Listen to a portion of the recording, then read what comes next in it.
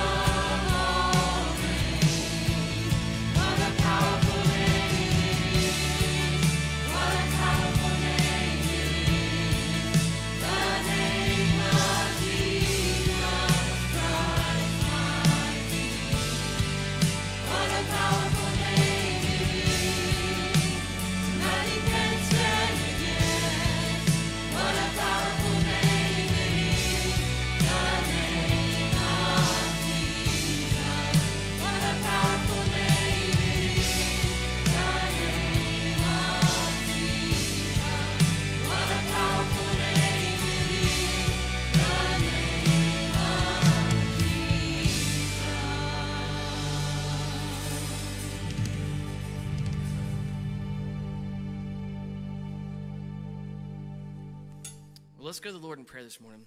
Lord, we thank you for this day. Thank you for this awesome opportunity that we have to be able to come here and worship the wonderful name of Jesus. Thank you so much for your death, burial, and resurrection that gives us salvation, that makes a way for us to be restored back to the Father when we had no way to do it ourselves. And Lord, we just ask that you would have your will and way in this service, and that you would lead, guide, and direct, and we'd all leave a little bit more like you because we met with Jesus here in this service today. And we ask this prayer in Jesus' name. Amen. You guys can have a seat. Welcome to East Taylorsville Baptist Church. If you're visiting with us today, if you go out these back doors here in the main lobby, you'll see a little guest table there. And at that guest table, there's a little bag. You can grab one of those. And it's just got some information about our church and some ways that we can connect with you.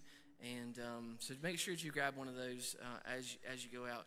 I just want to make a few quick announcements about VBS. VBS begins a week from today. And so this place is going to look a whole lot different between now and next Sunday. And so if you are bored at home this week, if you will just give me a call, I will make sure that you're not bored. And we'll give you some fun stuff to do. But as you know, we kind of go all out here for VBS. And so all the help that we can get will be appreciated. Also, along the lines of VBS, I know you guys are excited about getting your T-shirts. T-shirts are always a fun thing to get every year. And those are ready. They're here today. They are going to be in the fellowship hall. So as you leave today, if you will go into the main fellowship hall door there at the glass doorway there in the fellowship hall, if you'll go through that main door and see Alyssa Miller, she will check you off and you'll find out where you're going to be serving. And then you'll go out the back door on the other side so we can keep a good flow of, there's 140 volunteers this year, so thankful for that. And so there's going to be a lot of people going that way after the service. So if we can make the flow of traffic go pretty well, that will help us out a bunch. But also next Sunday at 4:45, we'll have a leaders meeting right here in the Jennings building in the auditorium, and so we'll meet here. We're going to pray over all the seats and everything before we get started with VBS, but that's all I've got concerning VBS. Today, from 2 to 5, our 3rd through 5th grade are welcome to come to our house, the seniors, to swim this afternoon. It's looking like it's going to be partly cloudy and low 80s, and the rain is going to be gone. So if you're in 3rd through 5th grade and your family would like to come to our house, if you'll just reach out to myself or Courtney, we will give you our address, and we will see you there, and we'll have a good time. I just want to brag on East Taylorsville for a quick minute. Typically when you invite somebody, you've probably had this happen to you. You invite somebody to church and say, hey, come to East Taylorsville with me, and they'll say, oh, it's just such a big church. I just don't really think I want to go. But in times of tragedy, our church becomes very small. And so with the Walker family this week, Courtney and I were able to travel up there on Friday and spend a lot of time with the Walkers and go to their service yesterday. And when we went up there, we took a big stack of cards and some gifts from Sunday school teachers and things for the girls. And so it was an honor to take those up there. And I just wanted to tell you guys thank you for being a small church in that moment. And Elizabeth and Adam both alike have just bragged on church, on our church, and the way that you guys have reached out to them in their tragedy. But I just wanted to read you a couple verses this morning that Elizabeth read at the service yesterday, and it's something that they have felt and something that they're going to continue to need as we go forward. So let me read you these verses. It's from Exodus 17. It says, Then Amalek came and fought with Israel. So Moses said to Joshua, Choose for us men and go out and fight with Amalek. Tomorrow I will stand on top of the hill with my staff of God in my hand. So Joshua did as Moses told him and fought with Amalek, while Moses, Aaron, and Hur went up to the top of the hill. Whenever Moses held up his hand, Israel prevailed. And whenever he lowered his hand, Amalek prevailed. But Moses' hands grew weary. So they took a stone and put it under him, and he sat on it. And while Aaron and Hur held up his hands, one on one side and one on the other side, so his hands were steady until they were going down, until the going down of the sun. And Joshua overwhelmed Amalek and his people with his sword. And so Elizabeth said that all week this week that she hasn't been able to hold her hands up to win. And so you guys here and her family up there have been on either side of her, keeping her hands up, just like Moses had to do. And so when they come home, they're going to come home probably late this week coming up to be here for VBS. But she wanted me to tell you that she still needs that, to continue to hold their arms up. And so if you guys will do that when they come home, that would be a big help to them. But they are very grateful for you guys, and they wanted me to pass that along to you this morning. So with that in mind, let's stand up, turn to our neighbor, and tell them, welcome to East Taylorsville. It's not such a big church. It's quite small.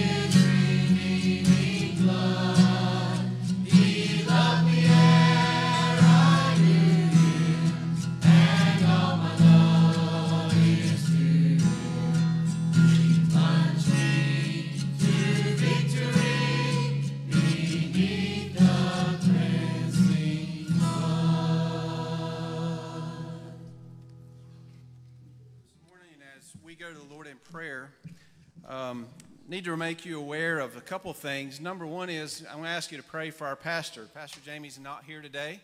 Unexpectedly, he spent most of late afternoon, evening at ER. Not sure exactly what's going on. Could be just simple heat exhaustion yesterday. He's going to have some more tests done.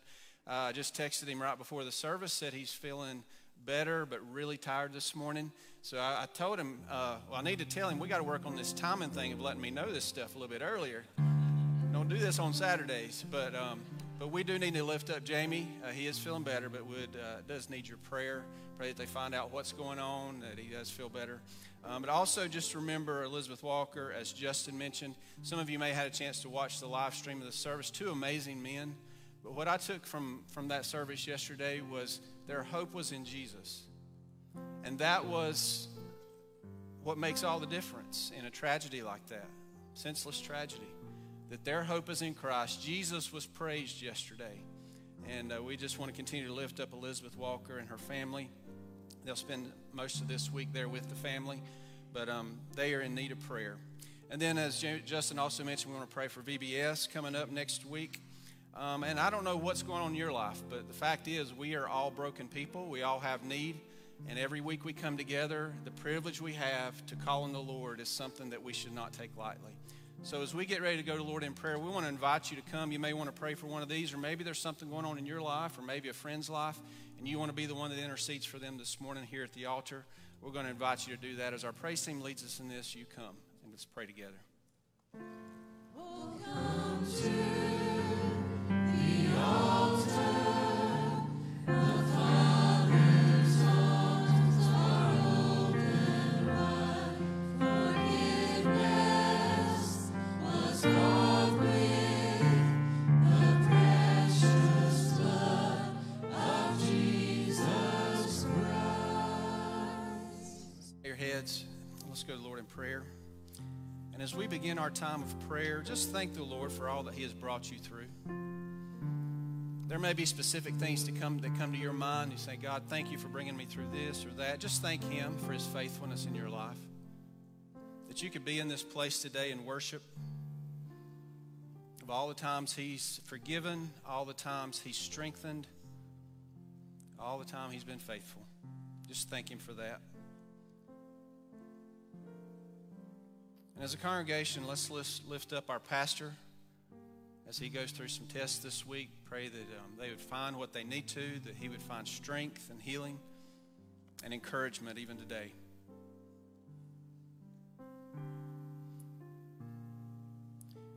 And let's lift up Elizabeth Walker and her family as they grieve, that the Lord would continue to strengthen them, and through all that's transpired, that the name of Jesus would go forth.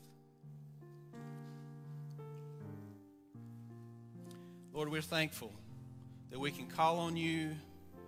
Lord, we're thankful that you're with us. And Lord, your grace is more than sufficient to meet every need that we have.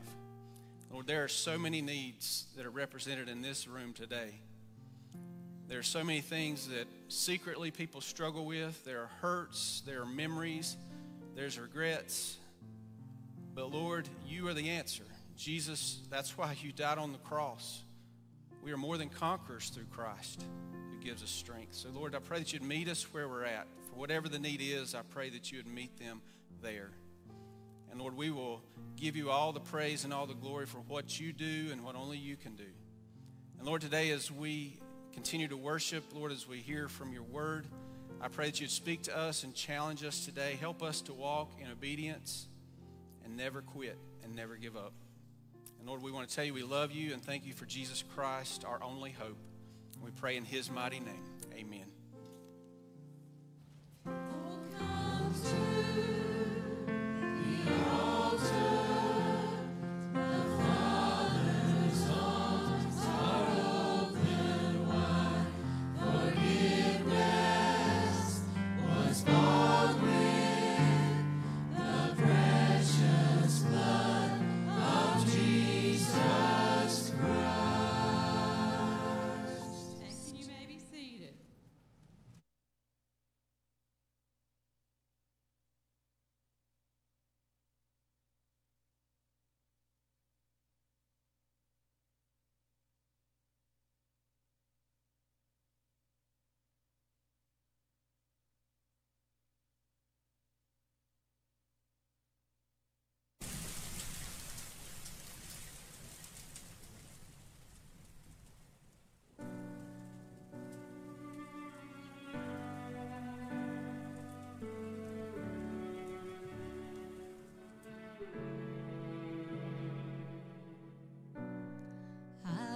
sure by now, God, you would have reached down and wiped our tears away, stepped in and saved the day.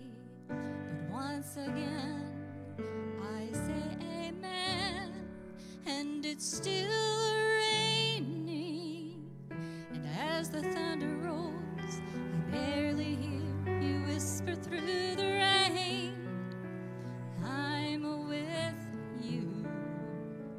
And as your mercy falls, I raise my hands to praise the God who gives and takes away. And I'll praise you in this storm, and I will lift my hands, 'cause you are who you are, no matter where I am. And every tear I cried, you hold in your hand. You've never left my side, and though my heart is torn, I will praise you in this storm.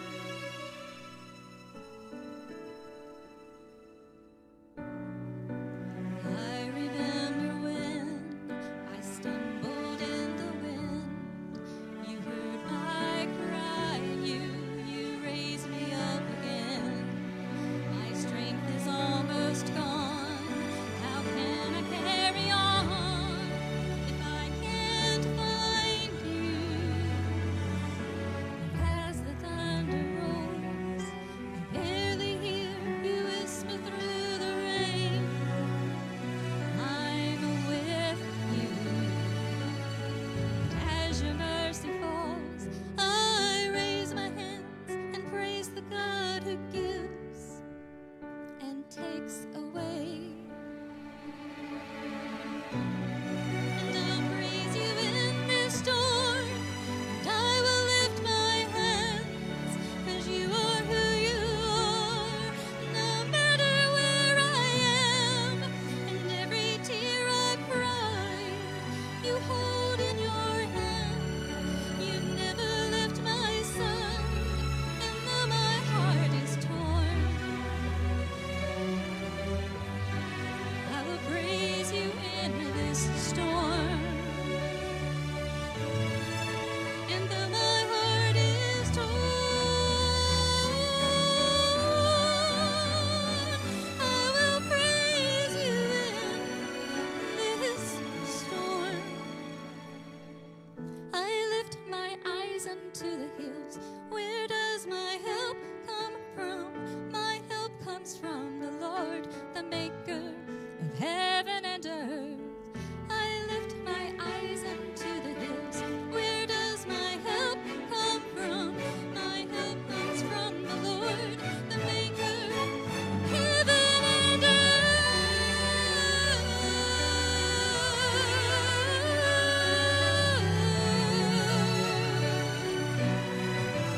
You are my hope.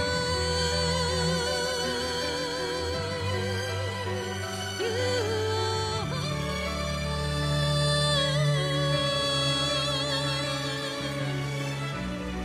and I'll praise you in this storm, and I will lift my hands, 'cause you are who you are, no matter where I am. And every tear I cry, you hold in your hand.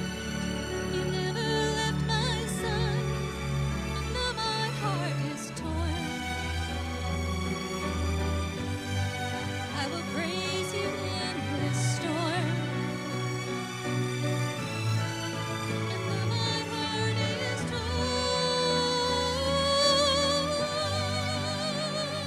I will praise you in this storm. I will praise you in this storm. Praise you in this storm. I will praise you in this storm.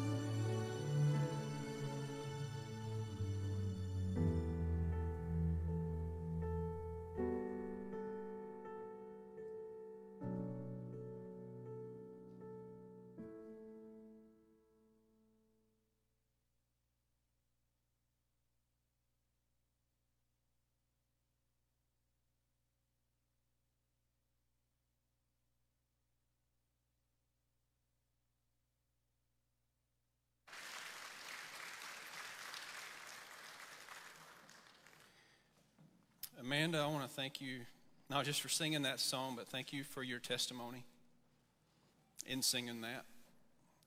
And what an amazing anchor of truth we have. That no matter what we go through, we can praise him in the middle of a storm. Thank you, Amanda. It's a blessing to our congregation.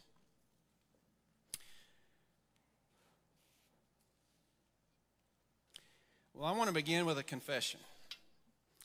I love watching fails videos on YouTube. I love watching bloopers. I love watching how people make mistakes. I don't know if that's a good thing or a bad thing of watching other people's misfortune. One of those things I like to watch, and you've probably seen them too, are sports videos where people celebrate a little too early. You may have seen football players, professional football players, making millions and millions of dollars who get ready to cross the end zone for a touchdown and let go of the ball in celebration before they even cross the plane. And then I've seen softball teams, baseball teams who make that out thinking it's the last out, only to find out they only had 2 outs and the runs score and they lose the game. They celebrated a little bit too early.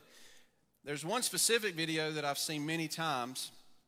It's one of a runner from the University of Oregon who's running a race, and as he approaches the finish line in this long-distance event, he begins to showboat a little bit. He pumps up his hands trying to get the crowd up.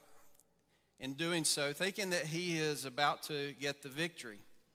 But unaware to him, there was another runner whose head was down, faced forward, looking at the finish line, not the crowd, from the University of Washington.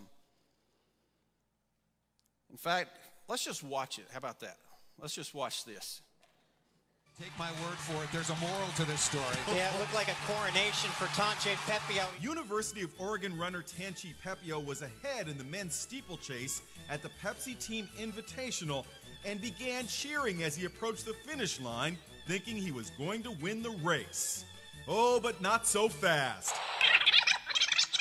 University of Washington's Marin Simon came from behind to win by 1/10 of a second over Tanche. Simon told the Oregonian, "I thought he was so far ahead, then I heard the crowd get crazy.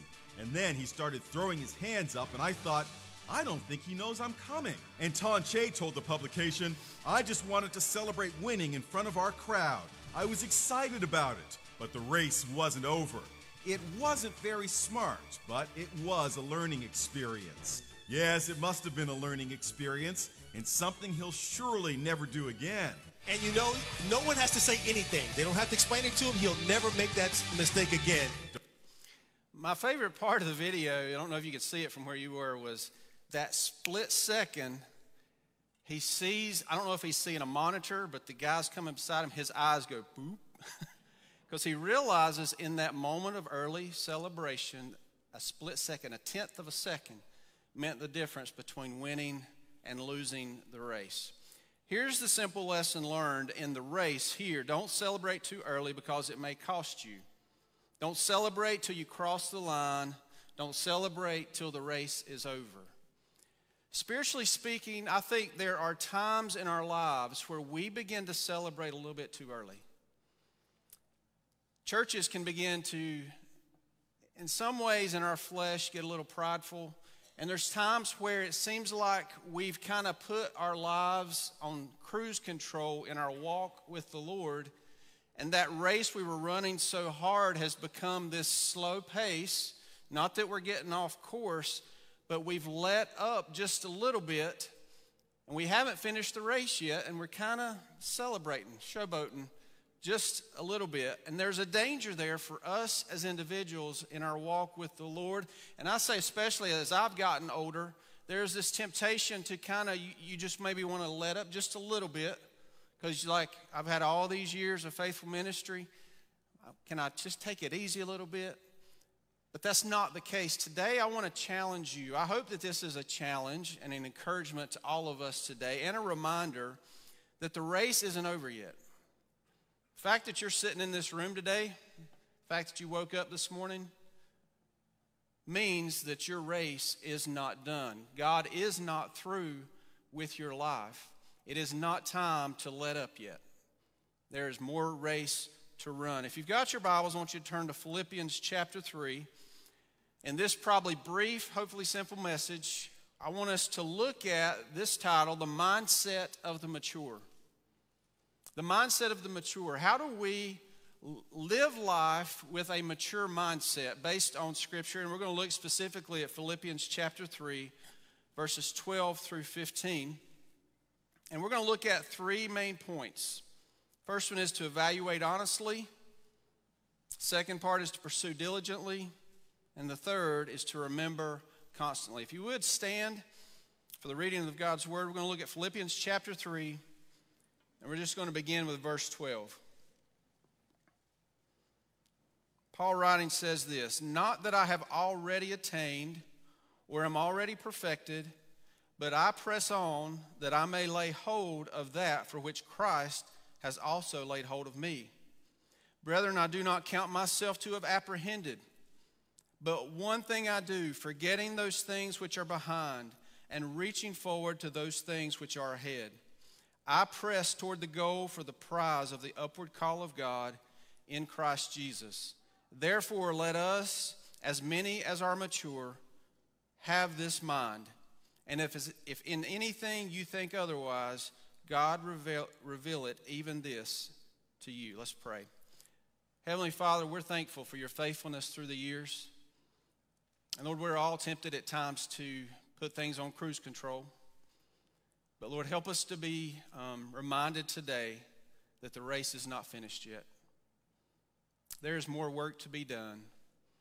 There is a greater depth of love and service that we can have toward you. And Lord, until you call us home, help us to keep this focus. In Jesus' name, amen. Thank you. You may be seated.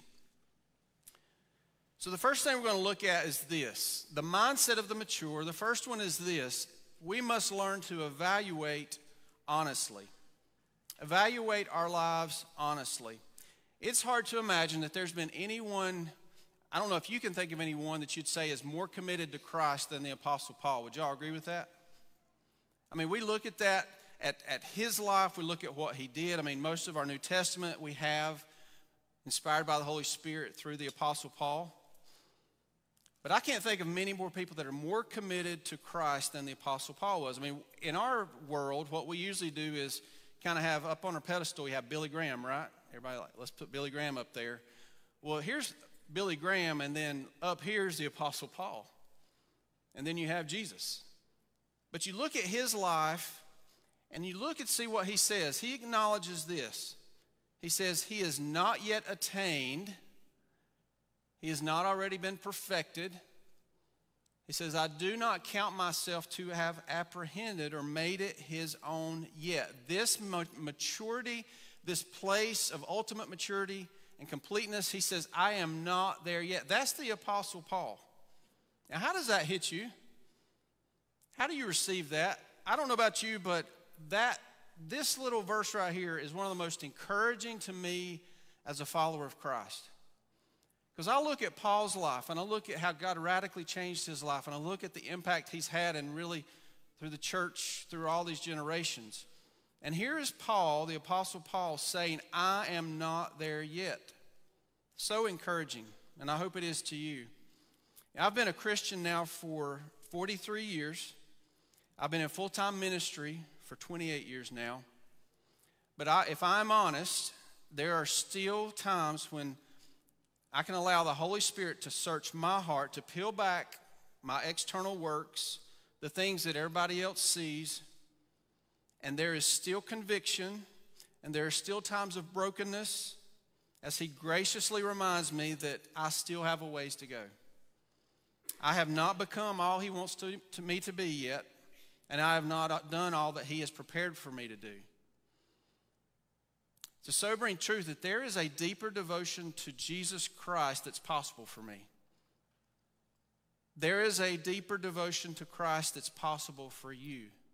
And I'm not saying you're walking in disobedience. I'm just saying there is so much more there. We will never get to the depths of the greatness of our Savior. And here Paul is acknowledging it. He is not there yet. So here's what I want you to do. I want you to look at your neighbor. One of them, pick a neighbor. And I want you to look them in the eye and tell them, I'm not there yet. Doesn't that feel good?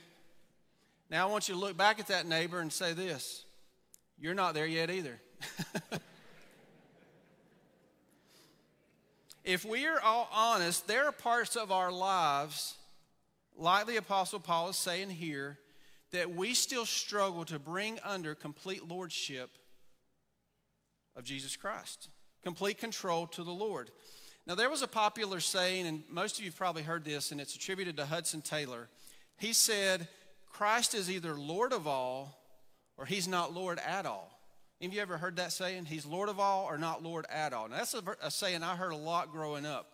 The danger with that verse, if it's misunderstood or even misused, is that verse can tiptoe along the lines of legalism. If God's not Lord of all, then he's not Lord at all. And I can remember hearing that as a young believer, knowing when I've had bad days, and I'm like, wow, I don't know if I can get to that standard. If he's not Lord of all of my life, then he's not Lord at all. The danger is that it can be misused, misunderstood, and it leaves no room for this process of sanctification in all of our lives. Let's be honest, and I'm not going to have y'all stand or come confess or anything. Is Jesus the Lord 100% of these areas of your life, are they 100% surrendered to the lordship of Jesus? Well, let's just be honest here. How about your relationships?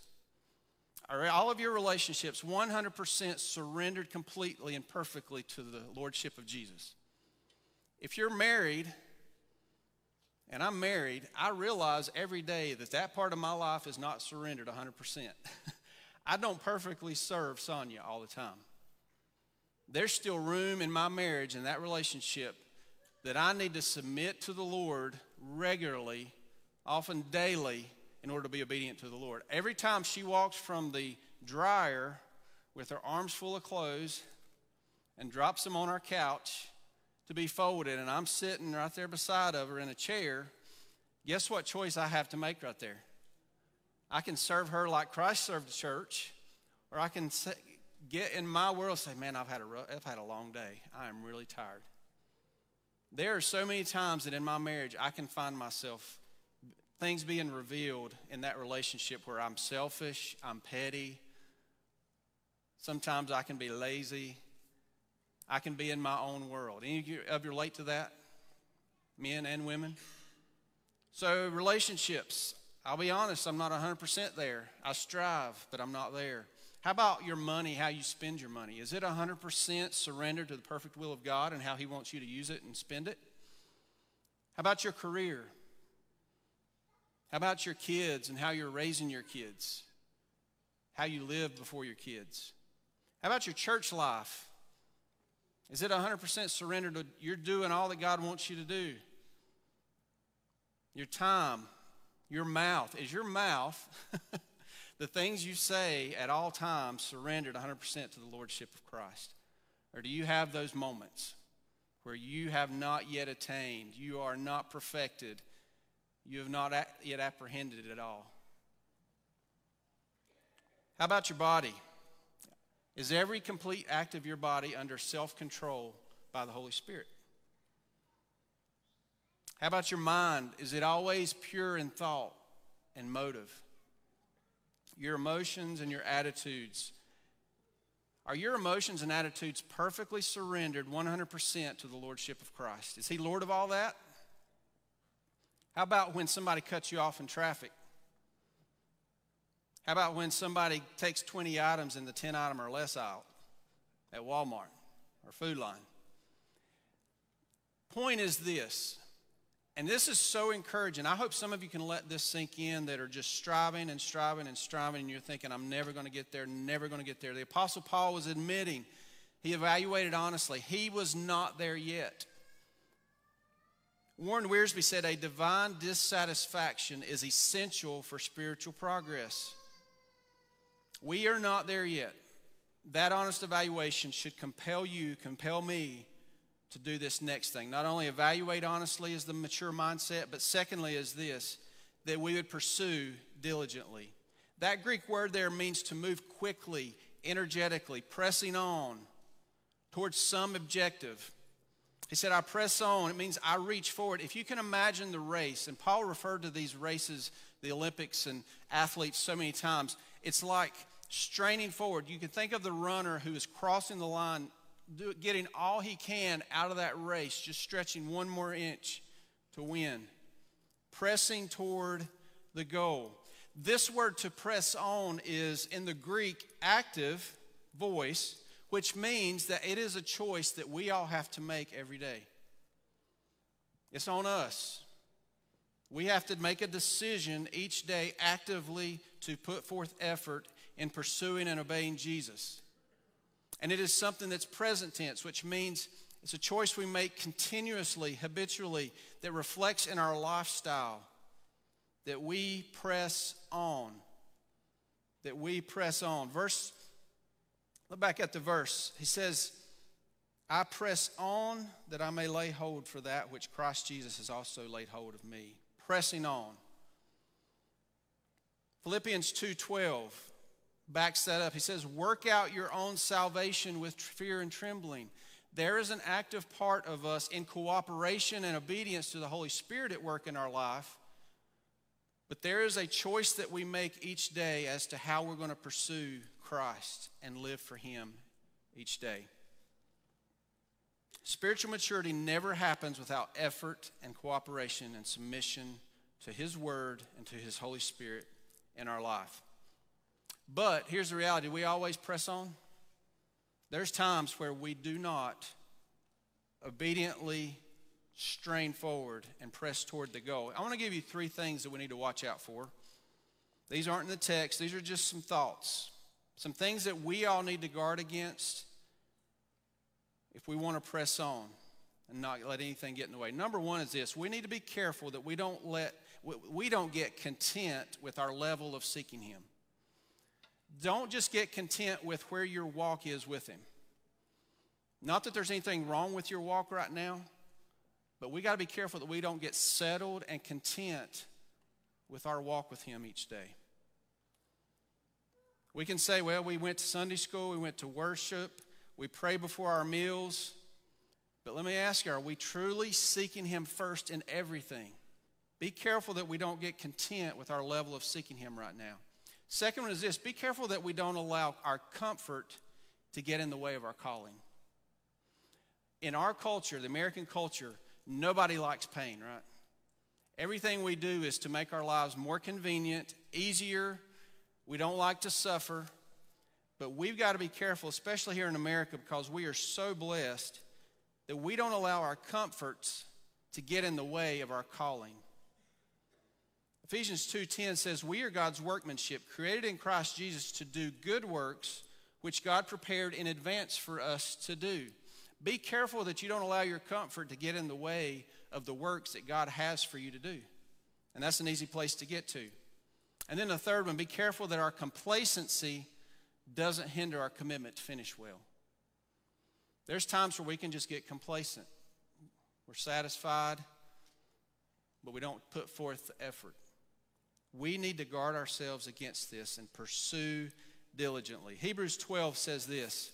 It says, since we are surrounded by such a great cloud of witnesses, let us lay aside every weight and the sin that so easily ensnares us, and let us run with endurance the race that is set before us, looking unto Jesus, the author and finisher of our faith, who for the joy that was set before Him endured the cross, despising the shame, and has sat down at the right hand of the throne of God. Let us run with endurance the race that's set before us. Let us press on.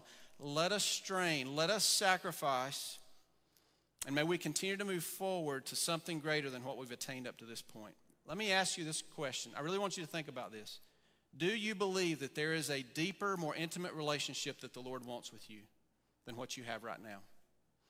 I'm not saying you don't have a relationship. I'm not saying it's not good. But do you actually believe that there is possibly a reality that God wants a deeper walk with you than you have right now? We must not quit. We press on. Do you believe that it's possible that there is a deeper level of transformation that He desires for you? Do you believe it's possible that there could be the possibility that you could be more conformed to the image of Christ than you are at this moment? More conformed to the image of Christ so that others, co-workers, employees, families, that waitress that you're going to see later this week, that they may see Christ better in you than they are right now. We must continue to pursue diligently. That is the mindset of the mature. We don't step back. We don't set cruise control. We press on and we strain forward in our walk with Him, because there is so much more than what we have to this point. And then the third one is this: we must remember constantly. Remember constantly. What do we need to remember? First of all is this: we need to remember our redemption. Remember our redemption. Again, verse 12. He says, I press on that I may lay hold of that for which Christ Jesus has also laid hold of me. Now, reading that, it's kind of hard to understand exactly what he's saying. The next verse is this. This is the way the ESV puts it. He said, but I press on to make it my own, because Christ Jesus has made me His own. Paul is saying, I am striving, I am pressing on to this because I know what He's done for me. He made me His own. I belong to Him. We must remember our redemption. This is the greatest motivation to pressing on. This constant awareness that He has made us His own is what we need every day. 1 Corinthians 6 verse 20 says, for you were bought at a price, therefore glorify God in your body and in your spirit, which are God's. We must never allow ourselves to get over what Christ has done for us. And I'm saying that to me, and I'm saying that to you. Never allow yourself to get over what Christ has done for you.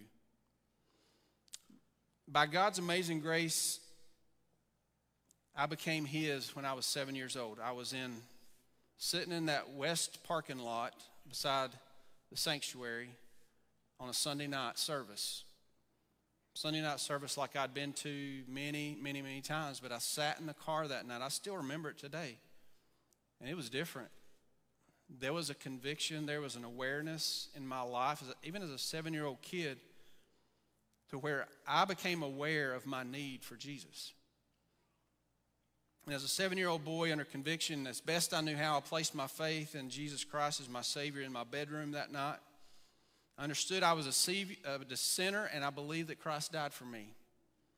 And as a 7-year-old boy, in my depth of understanding and appreciation for what Jesus had done for me, I guess I could characterize it as, it was as genuine as it could be, but it was about as deep as a bathtub. And it was very real to me. But as a 7-year-old, my appreciation and gratitude and understanding of my salvation because of what Christ had done for me was honestly about as deep as a bathtub. But then I can remember when I got into middle school and I started to understand a little bit better some of the amazing truths of the gospel. Not fully, but just better. The things that I had as a 7-year-old boy accepted and trusted in, that truth of who Jesus was began to shape me more than it had before in middle school. I began to understand and grow in ways that hasn't grown before.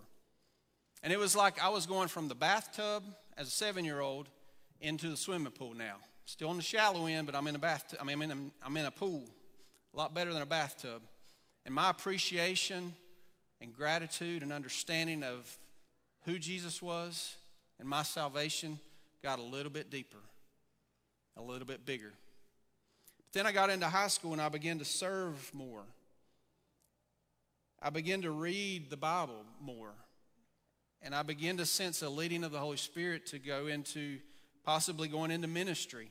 And I went from the shallow end of the pool, and it felt like I was moving into a deeper end of the pool.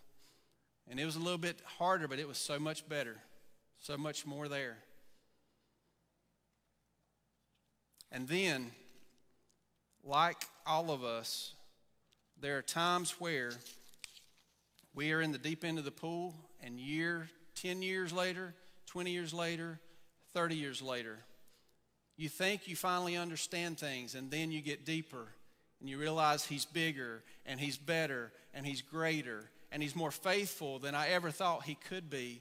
He is more of a provider than I ever thought he could be. And we move from the deep end of the pool and we realize that where we're swimming is in an ocean. God is that big. He is that deep. His greatness is that wonderful. And we got to be careful that we don't stay in that shallow end of the pool in our understanding. We must never forget and get over our salvation and the gospel. Don't ever get used to hearing that. And sometimes people in the church are like, why are they always talking about the cross? Well, listen, that's not trivial. That is the meat. That is the foundation. Everything flows out from God's amazing plan through Christ Jesus, his Son. We will never exhaust the depths of Christ and his great love and redemption, but we still press on. We still go deeper. We still move forward because we're not there yet. Ephesians 3:18 says this, and we may have power to understand, as all God's people should, how wide, how long, how high, and how deep his love is. May you experience the love of Christ, though it is too great to understand fully. Then you'll be made complete with all the fullness of life and power that comes from God. We must never move past the gospel. We move only deeper into it. And I want to challenge you, preach the gospel to yourself each day. Remember constantly. Remember your redemption. Preach the gospel to yourself daily. Remind yourself regularly of your redemption. And then we also not only need to remember our redemption, we need to remember to forget. And I'll move quickly. Verse 13, he says, forgetting what is behind. Biblically speaking, we need to understand when it talks about how God forgets, remembers no more, it's not that God has lost his memory. That is a violation of his character. God is omniscient, therefore God can't not know something. But like Hebrews 10:17 says, their sins and their lawless deeds I will remember no more. Biblically speaking, to forget what is behind means that what happened in the past is no longer being held against us. It doesn't influence us any longer. We don't allow the past to control our present. Aren't you thankful that your past does not control your present relationship with the Lord? We must remember to forget. There's two things, and I'll move quickly. We must remember to forget past guilt. I am thankful that God forgets my sin, that he doesn't hold it against me. It no longer influences my walk and fellowship with him today. But let me tell you, it is healthy to consider it. It's healthy not to forget it, but you need to be reminded he doesn't hold it against you anymore. When we remember where we were and what he's brought us through, can be one of the most powerful motivating factors in our striving to please and honor and serve him. And not only do we need to forget the past regrets, the past guilt, we need to forget sometimes the past glories. On a negative sense, we forget our past sin, but on a positive note, sometimes we need to forget past glories. We need to be careful that we don't hang our hats on past accomplishments and past victories, because sometimes dwelling on past accomplishments can bring complacency to the present.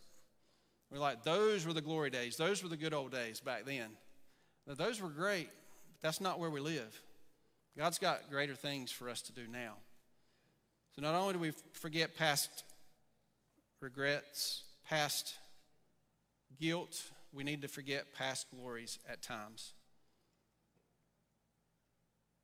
And then I'm going to close with this. We won't have time to go through all this.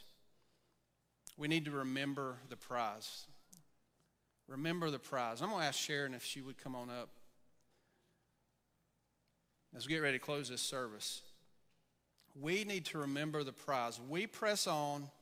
We press forward to the upward call. The finish line is clear, and the prize for all of us has been promised. We press on towards something that right now we can't even imagine. And as we close, I just want to remind you of what it is we look forward to. In Revelation 21, it says this, and I heard a loud voice from heaven saying, behold, the tabernacle of God is with men.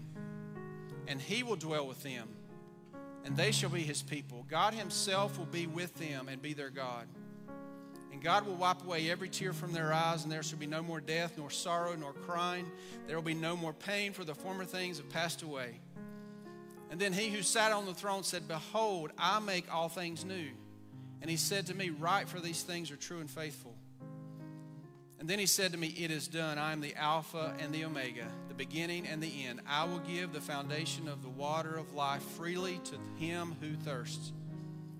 He who overcomes shall inherit all things, and I will be his God, and he shall be my son. Listen, heaven is going to be an amazing place, is it not? I can't wait. I can't wait to get there. There are days I confess, Lord, come on now. I'm ready. Heaven's going to be amazing to see the place that he has prepared for us. And not only what we're going to see, what he's prepared, but I cannot wait to see family that's gone on and friends that we've lost. So many of this congregation over these past many years of ministry here, we've lost so many that have gone home to be with the Lord. I cannot wait to see them again. But as good as it's going to be like that, the greatest prize is we get to be with him. Unhindered by these physical bodies, with our struggle with sin, the greatest prize that we press on toward is we get to be with him for eternity. That we have that relationship with him for eternity, unhindered by any struggles that we've had. He is the greatest reward. He is the greatest prize, and he is the one we press on toward. So here's what my challenge is. Press on. Don't quit. Don't settle. We're not there yet. For all of us, keep on growing in his word. Keep on praying. Keep on serving. Keep on walking with other believers through good days and bad days. Keep on sharing the good news. Keep on enduring hardships. Keep on pursuing Jesus, because it will be worth it all. No matter how you're struggling right now, no matter how dark your days can get, keep pressing on, because he is worth it. Galatians 6:9 says this, Don't grow weary in doing good, for at the proper time we will reap a harvest if we do not give up. That is a mindset of the mature. We're not in cruise control. We're pressing on, seeking to be faithful no matter what we face, because he's worth it. If you would, stand with us. If you would, bow your heads.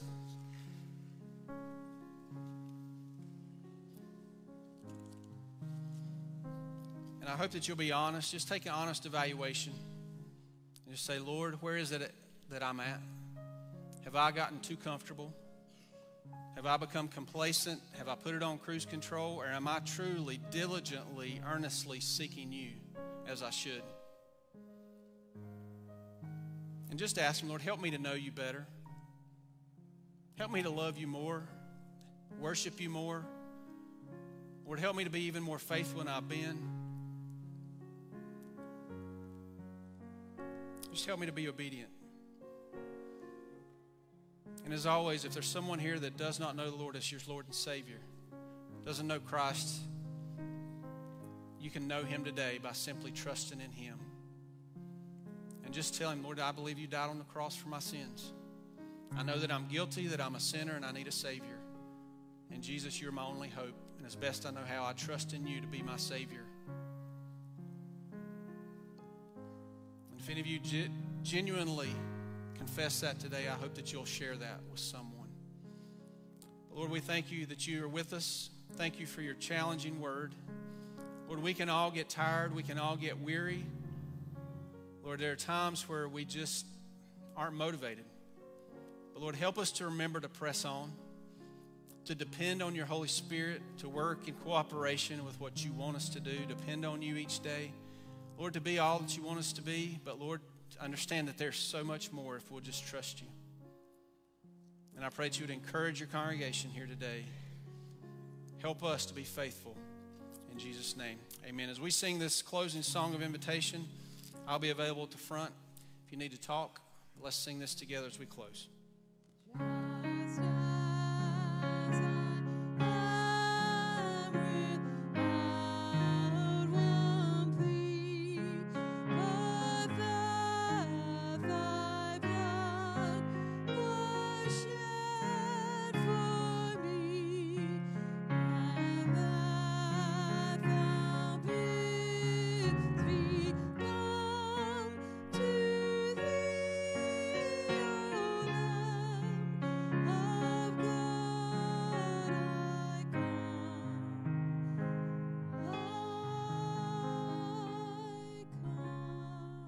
I want to thank you all for being here today, and I want to encourage you before you leave, if you're serving in Bible school, please stop by. As Justin said, get your t-shirt today. And also encourage you, please pray for our pastor. He gets to feeling better. But right now, you're dismissed. Hope you have a great Sunday afternoon.